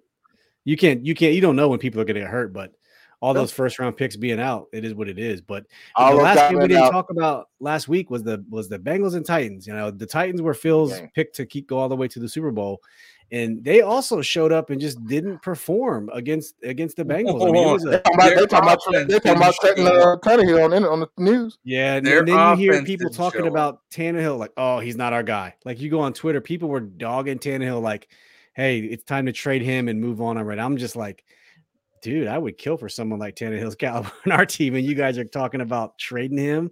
Like, he's 2-3 successful years with him. I could get him for 20. I'd do it. But if you got to play $40-something million, I don't want Tannehill. Like I would no, not at that price point. Absolutely not. Absolutely not. No, I'm with you. I don't think Ryan Tannehill thinks he's worth that price. Shit, how much Ryan Tannehill getting right now? About 30. Well, he just resigned a big deal. Right, that's what I'm saying. That's what you'd have to give him. That's the going rate. Don't matter if he's worth it. That's the going rate. Like Lamar's going to get like 46, 50 million, bro. That's going to happen. Yeah, well, the cap keeps going up, and the TV revenues keeps going up. So they're just going to keep the percentage of the cap for quarterbacks is just going to keep getting higher and higher and higher. And games like last week aren't going to make it even better for that cap. That's going to always good. NFL is a great product, bro. Yeah, it is, man. They proved that. All 4 games ended in walk-offs. Never happened before, ever. All 4 games. Isn't that crazy? Walk-off. Earned another $1 billion in revenue. Dude, I mean, every team just gets hell. Even we get, what is it, $100 billion? I'm sorry, $200 million a year for TV revenue. I got to go back and do my research. I knew this at one point. Every team gets $200 million for showing up, or is it $100? No, $110 million just for showing up from TV revenue. The whole salary cap. It's crazy, man. It's insane. Insane. Tannehill right now, he is getting, I got it up right here. His contract structure is $27 million. Right. 29 for next year. Right. So he's guaranteed after 1.5 this past year. Yeah. In 2020, he got $17.5 million with a $5 million signing bonus. He was on We Got You from Miami, see if you got anything contract. And then once he approved that, he got that 30. And that's what you're going to pay a guy like that. And he's like a C quarterback, bro. $29 million next year. Like $29 million next year. C quarterback. Yeah. $29 million with a $5 million signing bonus. So proof that if that was like a B plus A quarterback. If we want a QB, we have to pony up the money. Man, if you want to pony up $30 million for Tannehill, you're going to win the same amount of games as you won with fucking Heineke. Yeah, I don't know. For Heineke, for $2 million for Heineke next year. Right. You talking about 20? That's what I'm saying. If you're going to bring someone in, it's got to be someone who's up here. But the question is, what's the threshold? What's the lowest? That's the lowest I'm going, dog. Russ Kirk. Yes. That's the lowest I'm going. Right. So we'll just transition we won't talk too much about quarterbacks, but Russ would be sufficient. Yeah. Rodgers would be sufficient. Sure. Is Carr sufficient? Yeah, depends how much you pay him. Like you got to pay him $30 million, maybe not. You know, and that's what. And then you also got to come up with picks to get him because you got to trade for him. Correct, so that's the only deal. Right. That's the problem I have with Carr. Other than that, if you just had to give him 30, I'd be like, fuck it, yeah. But if you got to give him 30 and 2 first-round picks, I'm like, you know what? I don't know about that one. Well, Carr is only making $19 million next year. 19.7. That's a bargain. But you're going to have to re-sign him. You will. You have to re-sign him because you could potentially lose him in free agency. So it'd probably be probably have to re-sign him before he gets extension before he gets here. Right. But I think like $40 million to get him. You sign one of these top tier free agent quarterbacks or guy you trade for, I think you have to trade Heineke. I don't think you have to trade Heineke because you just have to get somebody so good that he's clearly back. You have to get somebody so good that they can go and throw 2 or 3 interceptions and you don't be like, bitch for Heineke. That's how good the quarterback has to be, bro. People clamor for him, man. People clamor for him. That's all I'm saying. You got to go out and get somebody that can play. Hell, fucking go get Phillip Rivers or somebody, man. I'd rather have that shit.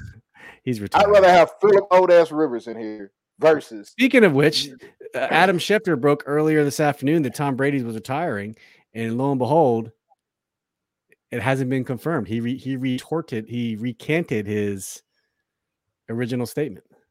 So he's not retiring? Not confirmed yet. Brady, the team was shocked. Everyone was shocked. It is not confirmed that Tom Brady is retiring. What, man. If I'm Tom Brady, I could name one reason why I'd retire, and that reason would be Giselle. Yeah, Father Time. Me and Tom Brady are the exact same age. And when I say exact, we're both born on the exact same day in the exact same year now. Me and Tom Brady, exact same time. I'm telling you, as all of us August 1977 babies are concerned, is that if a supermodel comes to me and says, look, honey, I understand you like to be chased around the field by grown-ass sweaty men, but you already want a bunch of championships. How about you come home and get some of this, supermodel booty? I would be home. I don't know. Giselle would have to ask me twice to stay the fuck home from work. Yeah. So real quick before let's make this our last talking point. This weekend's games, we got the Bengals and Chiefs and the Niners and the Rams. So the Bengals are at the Chiefs. Chiefs are favored by 7, and the Niners are at the Rams, who are favored by 3.5. So real quick, Phil, who you got this weekend between the two games? Bengals, Chiefs, Niners, Rams. Well, I'll go with the easy one first. I got the Chiefs. I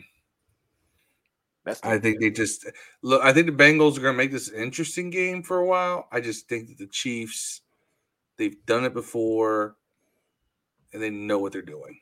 The Bengals are next year's team, not this year's team. So I think that I just see the Chiefs pulling away in the fourth quarter. They just have too many weapons, and they're too creative. Burrow's going to do some things with those receivers, but look, they stole that one from Tennessee. Tennessee gave them that game. You got to remember, Tennessee got 9 sacks on Joe Burrow, the most sacks ever given up by a team who won a game in the playoffs. Yep, it's not going to happen again. I don't think the Chiefs' defense is as good as the Titans. I wonder why Tennessee stopped running with a much better offense. What? Yeah. And Tennessee had no sense of urgency that last 2 drives. Oh my God, that last drive! It was what are you guys doing? Like they just stopped running, playing for the field goal. They were imposing their will on Cincinnati in the run game, and they just stopped. I don't know. I mean, I don't even think they did a good job. I think they leaned too heavily on Derrick Henry. I think they should mix it up more. Foreman. I don't think because Henry. You can't mix it up. Henry was in his first game back. There was just a slight hesitation that he normally doesn't have hitting the hole, and I think he was just getting his game legs under him. And it's like you should have stopped at 15 carries with him. Yeah, Dante Foreman was getting good. Give him the ball. I think dude Henry was getting 6 yards a carry in the second half. They just didn't give him the ball. It was something ridiculous. He was killing them. Like the last drive they ran on the ball, he was getting 6 yards a carry on them dudes. Man, they stopped running. Yeah. It was weird. I've never seen anything like it. That is almost sabotage. Well, hold on, because Derrick Henry went 20 carries for 62 yards. Yeah. His longest run of the game was 9. Yeah, but he was running the second half is when all of them came. He was getting. Towards the latter half, they were doing really well with the run. Yeah, I mean Dante Foreman was the one who had 66 yards on 4 carries. Yeah. Foreman's a solid back. I mean that dude I really thought should have been more in the mix. But anyway, I just think the Chiefs have too many weapons. They can beat you in different ways. They're more creative on offense than Tennessee, and they can lean on their quarterback a lot more to Cincinnati has good defense, bro. Yeah. So we're all going Chiefs. I'm going Chiefs. Phil, you're going Chiefs. Mm-hmm.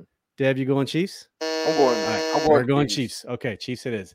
Second game, we're going across the other side to the NFC. We got Rams and Niners. Deb, who you got? 49ers.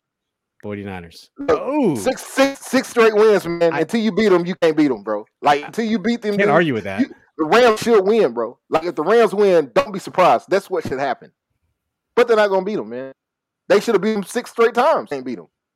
Why makes anybody think today's gonna be the day? You got a guy who ain't won a playoff game in 12 years. All of a sudden he wins 2. And all of a sudden he's gonna beat the 49ers. Something he ain't even done twice. He had 2 chances. The 49ers ain't done it yet. Okay. All of a sudden he's gonna win it this time. I'm picking the Rams. To win. It's a safe thing to do.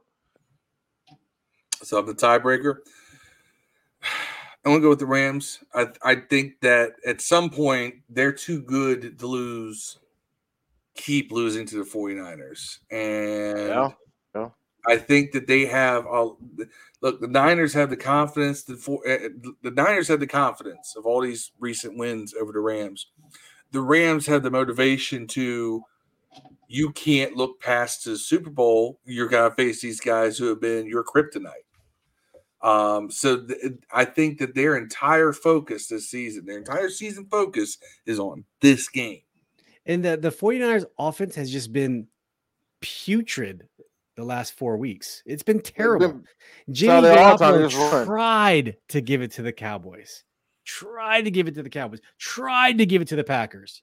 The other team still couldn't do it. The teams they and I don't know. Dallas was fool's gold anyways, right? They didn't play no real teams either. So look, it's going to be a great game. But which game will be better? I hate Shanahan, man. I hope Shanahan loses every game. Yeah, I hate Cal Shanahan. I hope they lose every game. I hate them. I hope the Niners lose, but they ain't losing to the Rams, bro. Okay, fair enough. So for all we know, it could be the freaking 49ers and Bengals. We could all be wrong on the Chiefs, but the Chiefs are beatable. Rematch for them lose. Full time. Rams, man. I tell you, Stafford messes up a chance to go to Super Bowl in his own stadium, dog. Never live that down, bro. He'll never live that down. They get 3 first-round picks at Super Bowl in their stadium, and you don't make it, dude. So I will say this: the Rams defense is head and shoulders better than the Packers. So I just don't see how. I don't see how they don't. I will be completely shocked if they don't beat the 49ers. They haven't beat them yet. I know, but everyone's healthy. Everyone's in a groove. This is the playoffs, and they've been lights out in the playoffs. So they haven't been lights out in the playoffs. They barely won both games. They didn't. No, they dominated the Bucks. They dominated the Bucks. Yeah, they dominated everybody. So, the Bucks had a shot at the end, bro. Tripping. They came back. I mean, it was almost a Brady Patriots versus Gavin Brown there. Yeah, it was almost very close, but they held off. Sean McVay went conservative, stupid on his part. After they were up by like 25, 20, whatever the score was. I don't think you have to worry about that because I don't think the Rams are going to get up like that. They won't. They'll have to keep the throttle on the whole game. And if it's a close game, man, Niners win that one. I think McVay's got the motivation to keep the throttle on the whole game too. Yeah. Well, we've been talking for a while, fellas. We got 2/2/22 coming up next week on Wednesday. Wednesday. So I think we'll try to get together and have a live show on Wednesday, and we'll just figure out and talk about what the name is. So Wednesday morning, we'll know what the name is. Red Wolves. Bright and early. Hopefully, all the misdirection. Maybe it is Red Wolves. Remember, Jason Wright was on Pat McAfee's show talking about, misdirection is the opposite of transparency. Sometimes too much transparency is bad. And so who knows at this point? We're seeing Commanders. Everyone's saying it's Commanders. I don't give a shit personally. Just remember when it was supposed to be Admirals? Because there was that redirect from Washington Admirals to Washington. It got changed in like 6 hours back to giving.org. I don't even know what it is now because I haven't checked. But you're right. They're saying the same thing because there's a redirect from Commanders to the Washington football team website. It's like, y'all realize that people could buy domain names like that. You can look in the latest hubbub was. So there's a company called Mark Monitor. They are a company that manages URLs for billion-dollar corporations. That's all they do. They manage it. They get it and they hold it and they give it to someone else to manage.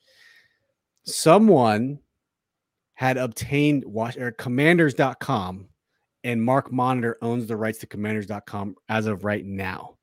The old Washington Redskins page was originally obtained by GoDaddy.com, and it changed. The last update was July 22nd, 2020. The name Washington football team was announced July 23rd, 2020. So the current team's website is run by GoDaddy. That's the bottom line right now. So that's pretty much national treasure in this whole thing, man. Like Indiana Jones trying to get the fucking name. I don't know. Washington Commanders, though, is owned by another company. People are saying commanders.com. Well, I don't know why. We're WashingtonFootballTeam.com right now. I don't know why. Or WashingtonFootball.com. It could be DC Football. It could be DC Football FC. It could be. There's a ton of different URLs you can manage it. So it's all smoke and mirrors. Who knows? It's all probably deliberate leaks. Good on them. It's a fun game, right? Keeps us talking. I'm trying to cough on y'all. Keeps us talking. That's right. And then Friday, I have tickets. I don't know if I can make it to it's $5 a vehicle to the post name celebration at FedEx Field in a parking lot. I'll have all my 3 boys. I don't know if I can make it Friday. I'm going to try, but we shall see. We shall see. I think that's cool. They're doing stuff like that too. I mean, roll out everything. Apparently, I mean, I know it's kind of expected, but it seems like the players are feeling whatever the new jersey is. Yeah, a lot of the alums, they didn't say they didn't like the name. They just said, we'll rally behind it. It was clearly obvious they probably didn't like it, but they were good sports about it. They didn't say it sucked. They just we'll be fans no matter what. This is where I'm gonna. A lot of people still have this fear that somehow once we get first it was when we got the Washington football team. Now it's when we get a new name. They're going to erase anything that says Redskins. Now, did you all watch that 30th anniversary special?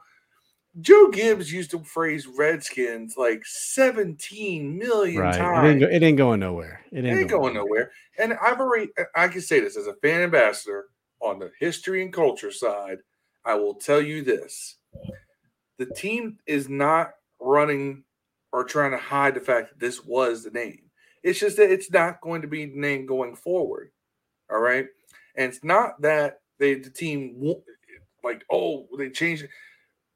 Look, the new conspiracy is that Dan Snyder did this because he wanted to make a whole bunch of money off of New Jersey sales. No, Dan Snyder had to change the name because he was going to lose way more money not changing the name.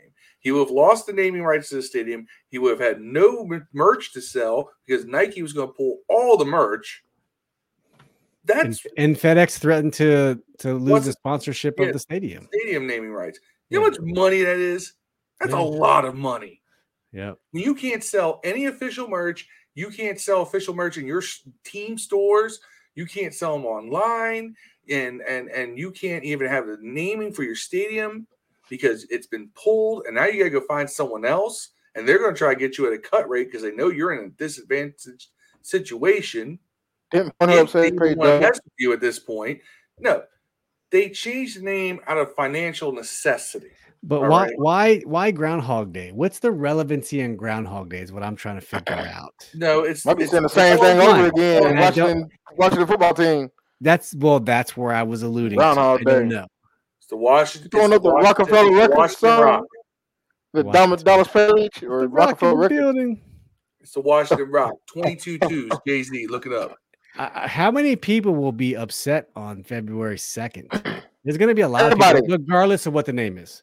Everybody, I'll be upset too. You're going to see a bunch of preteen-minded people get mad that it's not Red Wolves. Yeah.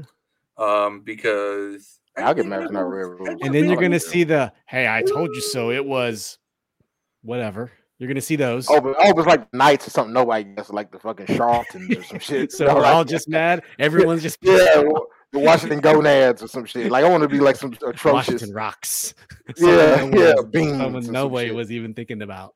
And then we'll all just be sad and be like, huh? Washington Cars or something like. I don't even know how to sell it. Blanket name. Just don't give me a 3-syllable team. Give me a 2-syllable. Give me Diamonds. Give me Diamonds, and we'll just all throw up the rock. Washington Starfish. Like no one has Starfish. I mean, it's going to be at 8 or 8:30 on the Today Show Wednesday morning. I'm going to try to. I'll be at work unless I have COVID. Oh, I'll be off. I'll be off for COVID. See, God works. I go into work late that day, so I will actually get to watch it live if I remember to wake up. What's the date? What's the date? February 2nd, 2/2/22. I mean, what's the date right now? Today's the 29th. Yeah, I'll be off. I'm off for like 7 days because I have. And now you're going to see the people who are pissed off. You're going to see the people who are happy with it. You're going to see the people who are, I don't care. Let's just move on. That's me. You're going to see the people who are the I told you so's because their name is actually aligned with what they said. And you're going to see the people who are like, fuck this. I'm out of here. You know what I mean? I feel like I'm gonna be like just like you. I don't care unless it's the Red Wolves. I'm gonna be like, I told y'all so. If it's the Red Wolves, I can't wait. I'll be a little happy if it is, just because I could get down with that name. I want to just be on the pod with Phil when it happens. It'll be like the best day ever. Phil's just gonna be like, I may turn my phone off.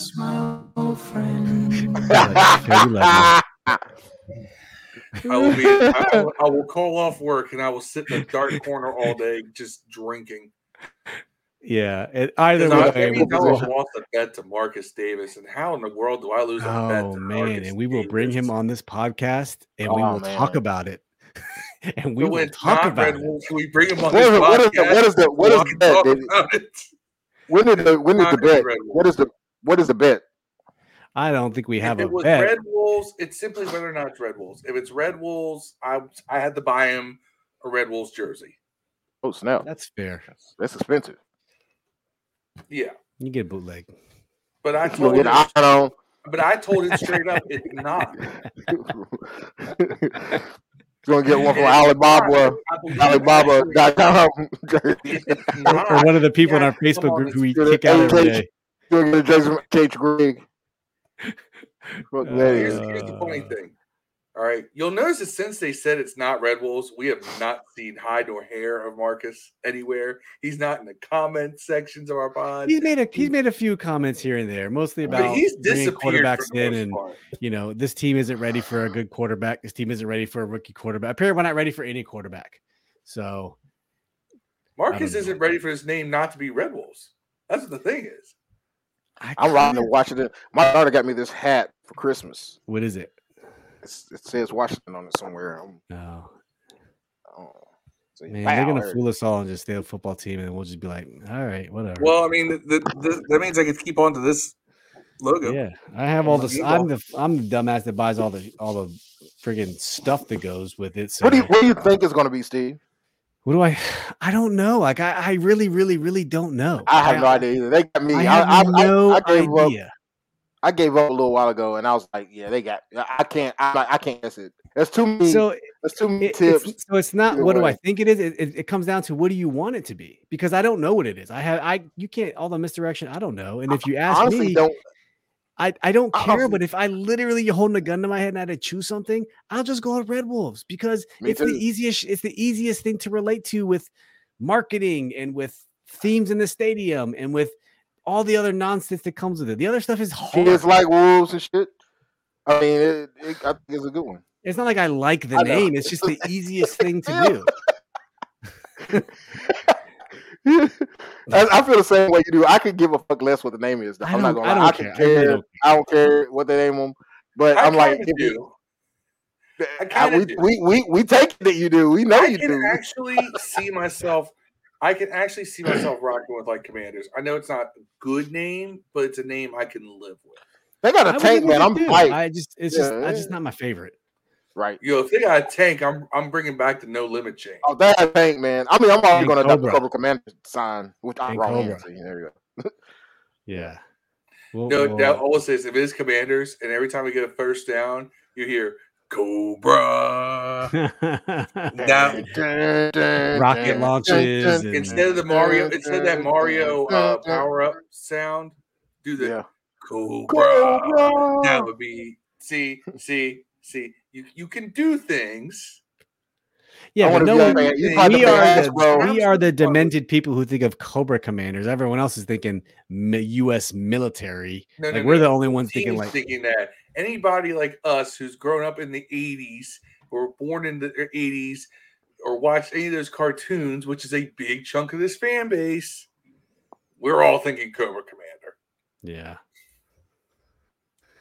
Plus, they made a comeback. They did all those live action movies. They did. With Channing Tatum and The Rock, right? Yeah. Why? They weren't very good. But what was the latest one with Storm Shadow and it did. What was the latest one that just came out? Snake Eyes. On its own, Snake Eyes was a good movie, but it's stupid because they let him talk. If they had let him mute the whole time, or at least showed how he lost his voice, would have been a good movie. But other than that, that guy can fight though. That guy from the fucking what's that HBO show? The Days In, where he's the Warrior. Kung Fu in the Western. Yeah, that dude's a kick-ass dude though. I give him that. Yeah, the guy plays every time you do a Snake Eyes anything, Storm Shadow's always the best one. He is. Yep. Well, fellas, it's been fun. This has been a fun episode. Looking through the Wayback lens. Talking about Super Bowl 1991-1992 season, the one that kicked off January 26, 1992, 30-year anniversary. This was a really, really fun episode. So we recapped that whole season. We talked about the Super Bowl, our victory over the Bills, 37-24 for Super Bowl 26. A little bit of playoff recap. And then I think we're all, we're kind of split, but we all think the Chiefs are going to go. And then, me and Phil think it's going to be the Rams. Dads think it's going to be the 49ers. Either way, I think we're in some good football tomorrow. It's going to be fun. I do need to check exactly what are the times for tomorrow before we sign out. So we got 3:00 and 6:30 p.m. So it's going to be good. Those are all East Coast time. So Shanahan go to one more Super Bowl, man. Is he like an elite coaching? If he wins one, is he an elite coach at this point? If he wins one, yeah, it's not a losing record. But if he wins the Super Bowl, Shanahan it's hard because record. He's been to one. He's how long been coaching for now? Like 4 years, 5 years, 4 years. Yeah, I don't even know how long he's been there. Something like that. 2 times. It'll be 2 Super Bowls if he wins tomorrow. Not victories. Win to 2 Super Bowls. Yeah. I mean, what did Marv Levy? Marv Levy. No, he went to 4. What was the Bills coach who? Yeah, that's him. That's him. Marv Levy. Yeah, he went to 4. He didn't win one. Yeah. He's in the Hall of Fame? A good coach. I don't know. He is in the Hall of Fame. Do you know Marv Levy was a former assistant for the Redskins under George Allen? Didn't know that. I didn't know that either. Wow. I didn't know that Joe Gibbs was a Raider. Like until I watched the Madden special. And he talked about how Joe Gibbs he was in it. Joe Gibbs was in the special. And he was talking about how Joe Gibbs was talking about how he had a playbook of offense. He was like a defensive something coach or something. He wasn't on offense. And he had a bunch of plays he wanted to give Madden. And Madden was like, because he wanted to try out for the offensive coordinator job.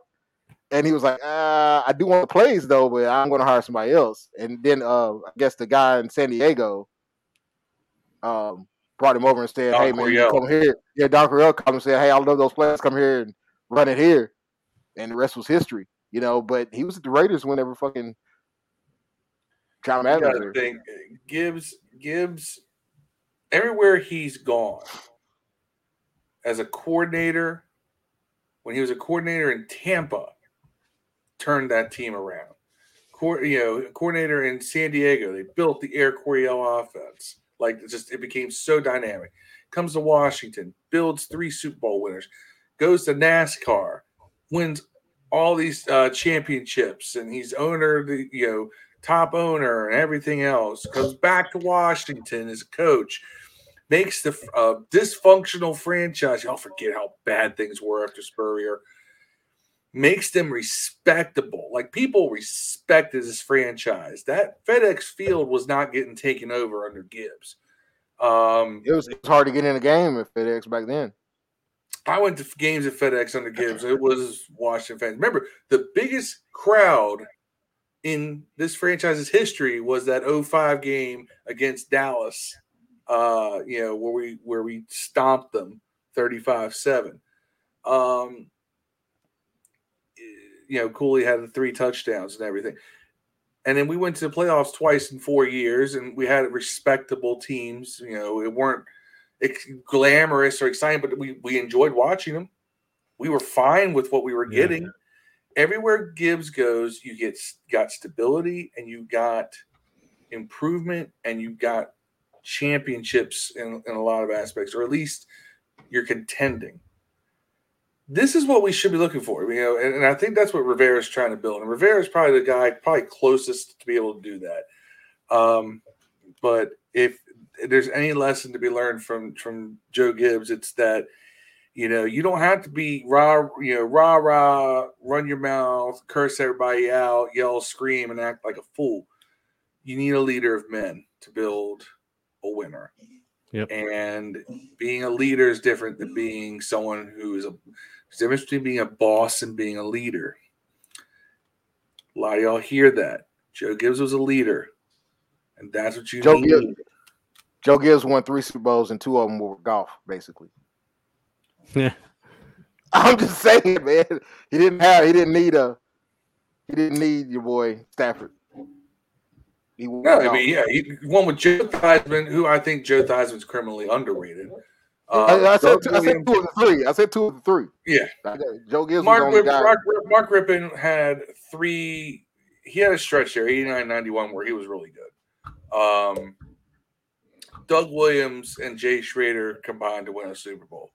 That's probably that 87 season is probably like one of the greatest coaching accomplishments ever, because he went 3-0 with replacements, and he went the rest of the season alternating between Jay Schrader and Doug Williams, neither of which were franchise caliber QBs. I'm gonna say something. Williams at one point was, before Williams got hurt in Tampa Bay, he may have reached that point. That injury kind of leveled him off at being. Doug Williams was trash, bro. He had no matter what you say, he had the greatest Super Bowl of all time. He had the greatest Super Bowl of all time. I'm not ever gonna take that from that guy. Doug Williams was on. He was trash. When he was on. When he was off, he was off. He's only on like one game in his life, but he was. That's all that mattered. Tampa Bay in the playoffs, 3 years into their expansion. Look at his numbers, though. I mean, I'm just saying that dude was not really good. Were not great, but yeah, he's not. He wasn't good at all. He was actually a bad quarterback, but he won the Super Bowl in that game. He was a huge arm. So he was with Gibbs. Here's the thing: Gibbs always, his first run, always did well when he had a quarterback with a big arm. People underrate the shit out of Joe Theismann's arm. Joe Theismann had a cannon. Jay Schrader had a cannon. Rippon had a live arm too for the deep ball. Oh my God! Rippon couldn't throw an 8. Here's the thing: Rippon couldn't throw an 8-yard out, pretty, to save his life. That dude could throw a 60-yard fly like it was his job. Yeah. But no one threw the non-route better than that guy in Washington. No one threw the deep route better than Rippon. When he was playing. I love Doug though. He's a hero in my eyes, man. Growing up, like I couldn't believe the feeling I got seeing, a black quarterback as a kid, man. Like you never see that stuff. Like I'm not at all trying to disrespect our legend, anyways, and Doug, but Doug was trash, bro. And I mean that sincerely. But y'all want anybody listening to this? You want proof? They got like websites where you can put verses and shit stats. Look up Tim Tebow and Doug Williams, bro. They're the same fucking guy, bro. They're the same fucking guy. Keep in mind, defenses were not a lot more aggressive, and passing completion percentages were not nearly as high. And that actually kind of speaks more about how bad Tebow is, because Tebow put up Doug Williams' numbers. Doug was bad back then, bro. The Peyton Manning, Tom Brady era. Doug was bad back then, but when he got in those playoffs that year, he was good. And then when he got the Super Bowl, he was the best quarterback ever lived for at least 2 hours. For 2 hours, Doug Williams was Mahomes, bro. 2 hours. 1 quarter, really, if you really look at it. That quarter, by the way, is insane if you look at his numbers. 9 of 11, 200 and some yards, 4 touchdowns. Like, who does that? Right.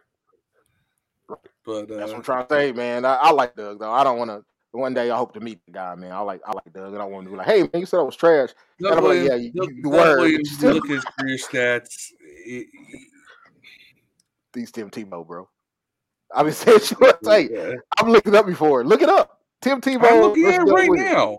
Yeah, same guy. 100 career touchdowns and 93 interceptions. Here's the funny thing: is he actually had a better touchdown to interception ratio with us and a much better completion percentage. Man, who had the higher quarterback rating, Tim Tebow or Doug Williams? I'm not looking at Tim Tebow because I can give a shit about Tim Tebow. Here's a comparison. All right. He was even money in Tampa Bay, 73 touchdowns, 73 interceptions in 5 years. Right, 33-1 record. He was 5-9 as a starter with Washington. But it's funny because he won 3 games in relief in '87, but he doesn't get credit for that because he didn't start. But he was 5-9 as a starter in Washington, had a 27 touchdowns, 20 interceptions. His completion percentage at Tampa Bay was 47.4. With Washington, it was 55.9, which is respectable for the late '90s. Not great. No, look up the other '90s. Look up the other '90s quarterbacks, man. I don't hear that shit. Like 80s. Yeah, look up the other '80s quarterbacks. They wasn't. All right, I'll pick a good Super Bowl winning quarterback too. there's only a handful. Jim McMahon. Right. Yeah. Another trash quarterback. Another one. With the Bears defense and another one. Jim McMahon was better than Doug though. Jim McMahon, 57% Rex Grossman. Rex Grossman was better than Doug, bro. Rex Grossman would have won the Super Bowl with the 87 team. Hold on. Listen to this. Jim McMahon, right? Say what you want to say. Who, by the way, Jim McMahon, between 85 and 86, he was injured, but 85, 86, he was 17-0 as a starting quarterback. Yeah. Now, 57.8% completion percentage in Chicago at the same time. 67 touchdowns, 56 interceptions. Not exactly a great ratio either. Who's the receivers on Washington when Doug Williams played? Is Monk and who else? Clark and Sanders. Yeah. Right. He still was trash. I'm just saying to you, bro. Like, but in the Super Bowl, I wouldn't call him trash. He was inconsistent. Jesus, Small J. Hey, right place, right time, right? That's how it works. Yeah. He was in the playoffs. It's all about. He was a relief pitcher. He was good. He was always good for a half. I want to know, man. Honestly, I haven't looked, but what is his quarterback rating career and Tebow's? I bet Tebow's is higher. I don't know why. I just Williams and Tim Tebow. I'll tell you Tim right Tebow's now. Gonna be higher, man. You gonna Well, let's just find out. Tim Tebow. I'm just saying it's gonna be hilarious too. Now, do you want me to do full career or just like full career? Full career. Williams with us. Career. Average is an average, dog. Career. Okay, just making sure. So all right. 69.4. No, it's already more than Doug. That was Doug. Yeah. Tebow. So Tebow. 75.3. Right. I told y'all he was better. Like 75.3. Right. Tebow's better than Doug, man. But Doug's our hero. 17 touchdowns, 9 interceptions over 3 years. If Doug was a white quarterback and won that Super Bowl, what would y'all be saying about Doug right now? Be honest. His name was like, yeah, Jay Schrader won that Super Bowl.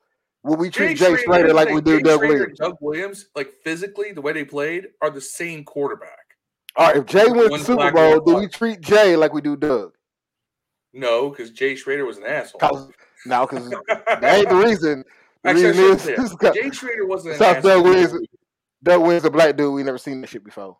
Like if Doug Williams was a white dude, we've been like, we would remember him fondly. I don't think. I'm talking about the world. Like Washington operates in a vacuum, man. Anybody wins Super Bowl here is a legend. But if you were like, let's say, like a Chiefs fan, and you look over and Jay Schrader got a Super Bowl, you don't think nothing else about that shit. He would be like with Tebow. He got number 95 in the NFL Top 100 in 2012. Isn't that some shit on the Jets? For 2011, that was for the 2011 season, but it came out in 2012. He started 11 games. Oh, that was and they won most of them. And they won that was most his second Denver season. Didn't he? All I'm saying is Tim Tebow got more playoff wins than Stafford this year. Yeah, and what's his name? T.J. Yates had more playoff wins than Tony Romo. That dude was on the league for like 2 years. You don't need a star, dog, if everything else lines up. Like we don't never talk about Doug Williams in the same as we talk about Trent Dilfer and Rob Johnson. We don't talk about him in the vein where he was just like, well, because he only played. How many games did Doug Williams play that year? He barely played. 5 and 9. 2 starts and 3 relief appearances. There you go. Right. Trent Dilfer. That's what I was always fascinated. Trent Dilfer had about 5 games that year too. I wonder why nobody ever he's so beloved for winning one game. Well, basically. I mean, he broke barriers to the first African-American quarterback when it's Super Bowl. That's what I said. That's what I said. If Doug Williams is a white dude, man, you wouldn't even heard of him. You'd be like, who's that guy? Yeah. We would remember him, but that's about it. Yeah, only Washington fans would. And deservedly so. You win a Super Bowl here. Like Trent Dilfer. You gotta remember though that Doug Williams was a legitimate NFL starting quarterback on 2 playoff teams in Tampa Bay earlier in his career. And this who took his job? Stevie O. Who took his job in Tampa? Steve Grogan. I don't know. Steve DeBerg. Steve DeBerg, not Grogan. It might have been DeBerg. Grogan was in New England. Yeah, Grogan was a New England guy. Steve DeBerg. That's who I was thinking. Or Vinny. Might have been Vinny. I don't know if Vinny was out that early. No, he wasn't. He was so good at Miami, bro. Jeez. He was dope. Brittany was dope in Miami. I thought that dude was going to be like Joe Montana.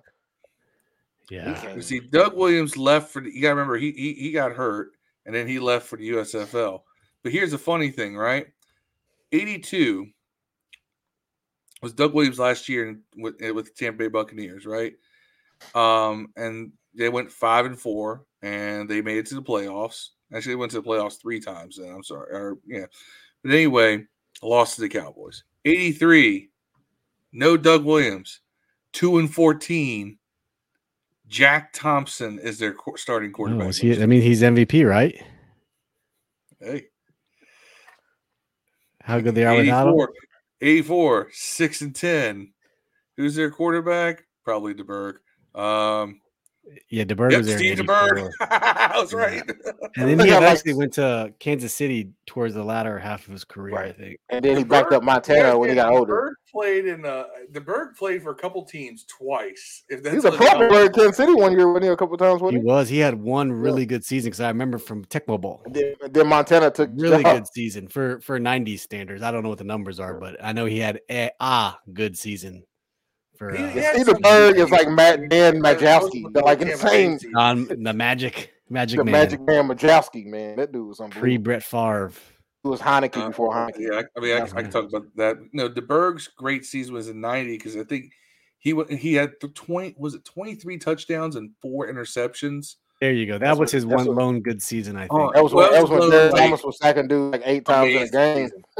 I mean, that's amazing for Steve DeBerg, but you gotta remember that was a team that had Barry Ward and Christian Okoye running. They also had Derek Thomas second all time.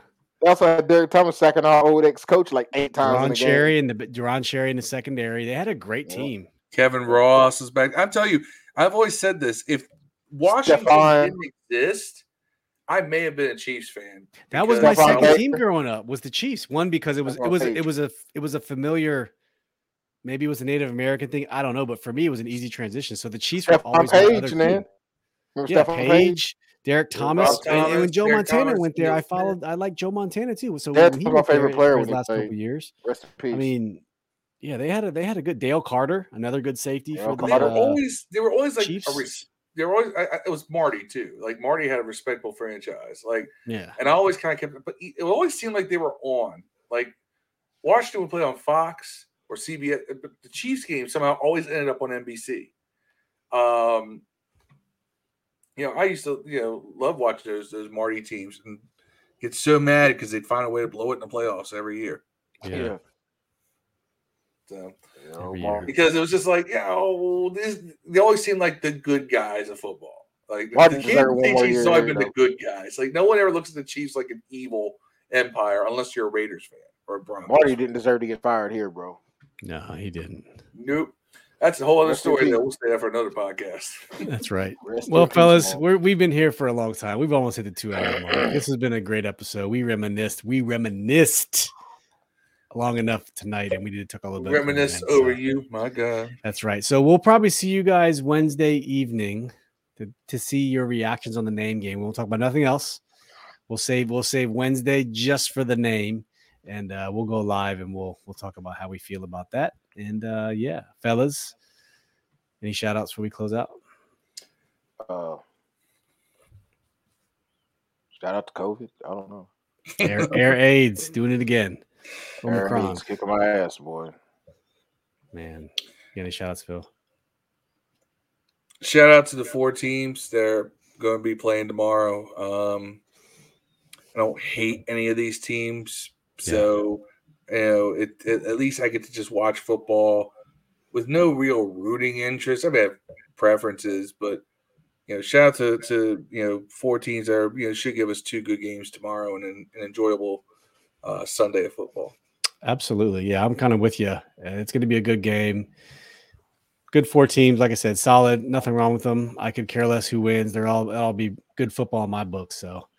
All right, fellas. Well, we'll enjoy the games this weekend, and if you stayed this long, man, we owe you something. God bless you if you did. God bless you. Doing the Lord's work. This episode is going to be thick. Hey, shout out to Because it was Mark. I went to work yesterday and I looked down and all my antifreeze was out in my car. Couldn't figure it out. Pulled more in it before I got off work. Outside of work, all my antifreeze was out again. Water pump found out today. Man. So he came, got the car, and fixed it for me. Left the keys in it and had somebody. I had to go pick it up because I have COVID. I can't talk to him. Well, yeah. Shout out to Mark. Fix my Shout car, out man. to the last days of this name right here. That's right. Maybe. Don't ever buy a Hummer. Shout out to Shy Guns. We got to check on our boy Cordero. Make sure he's okay. I'm texting him, man. Make Shout out sure to Marcus make sure Davis. he's alive. Yeah. Hey, we appreciate you guys, and see you guys on Wednesday. As always, peace and hail.